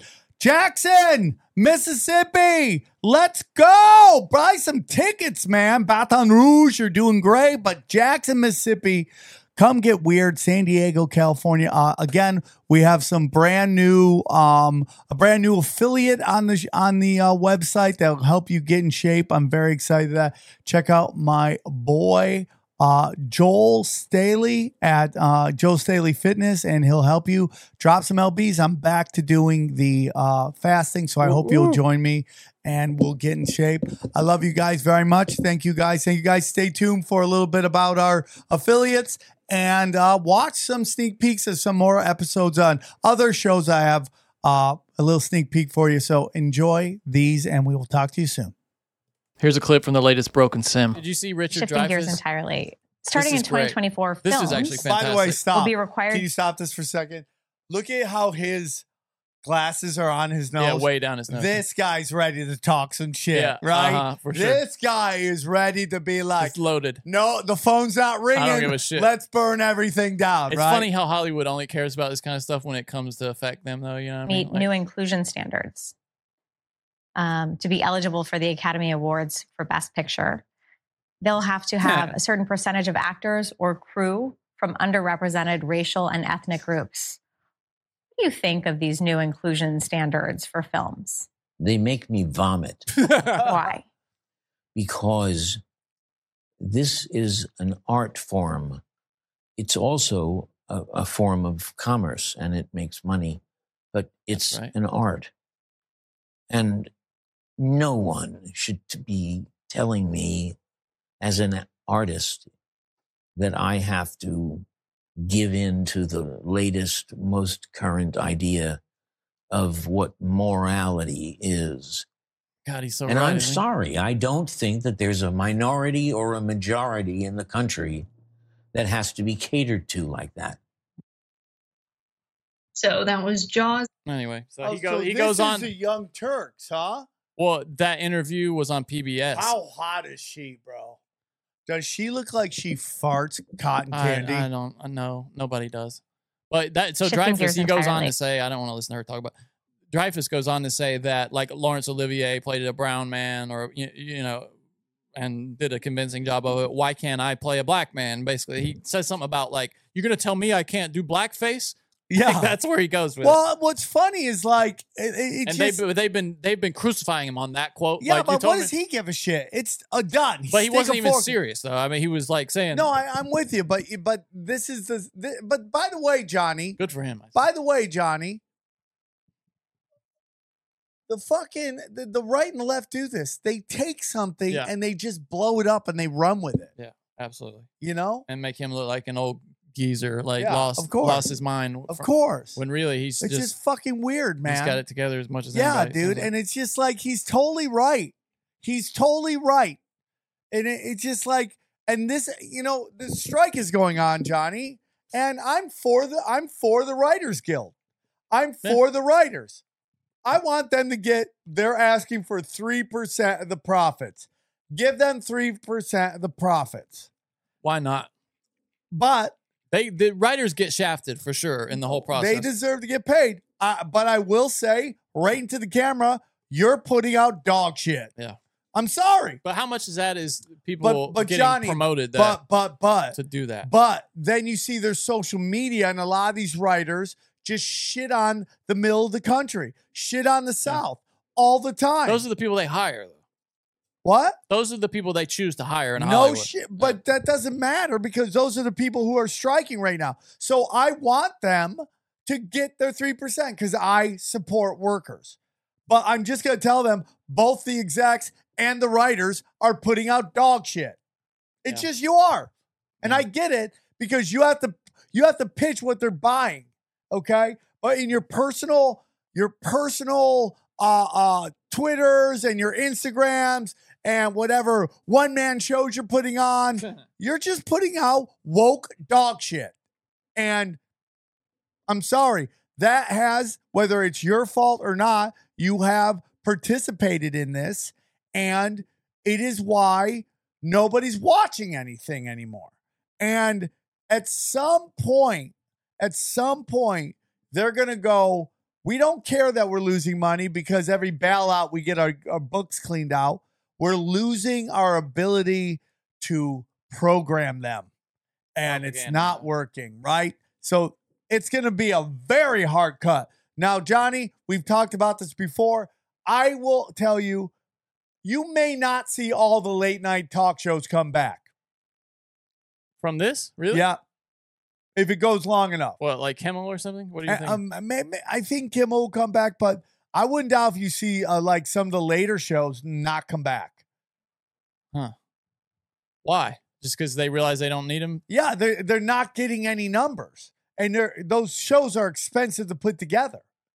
Those hosts demand a lot of money because it takes a lot of work to put those shows together that nobody's watching. And you can go like, well, Jimmy Fallon is getting $3 million, or like, that's great, but that's network television. Yeah. Yeah.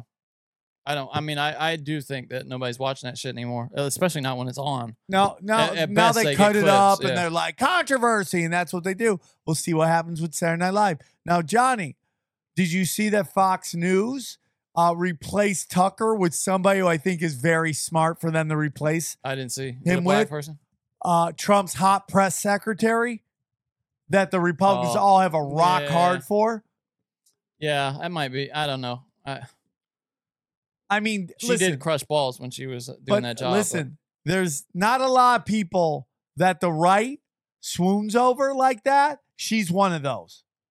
Yeah, nobody's gonna say shit to her for sure. We'll see if people listen. I've been seeing on YouTube, Johnny. Kayleigh McEnany, right?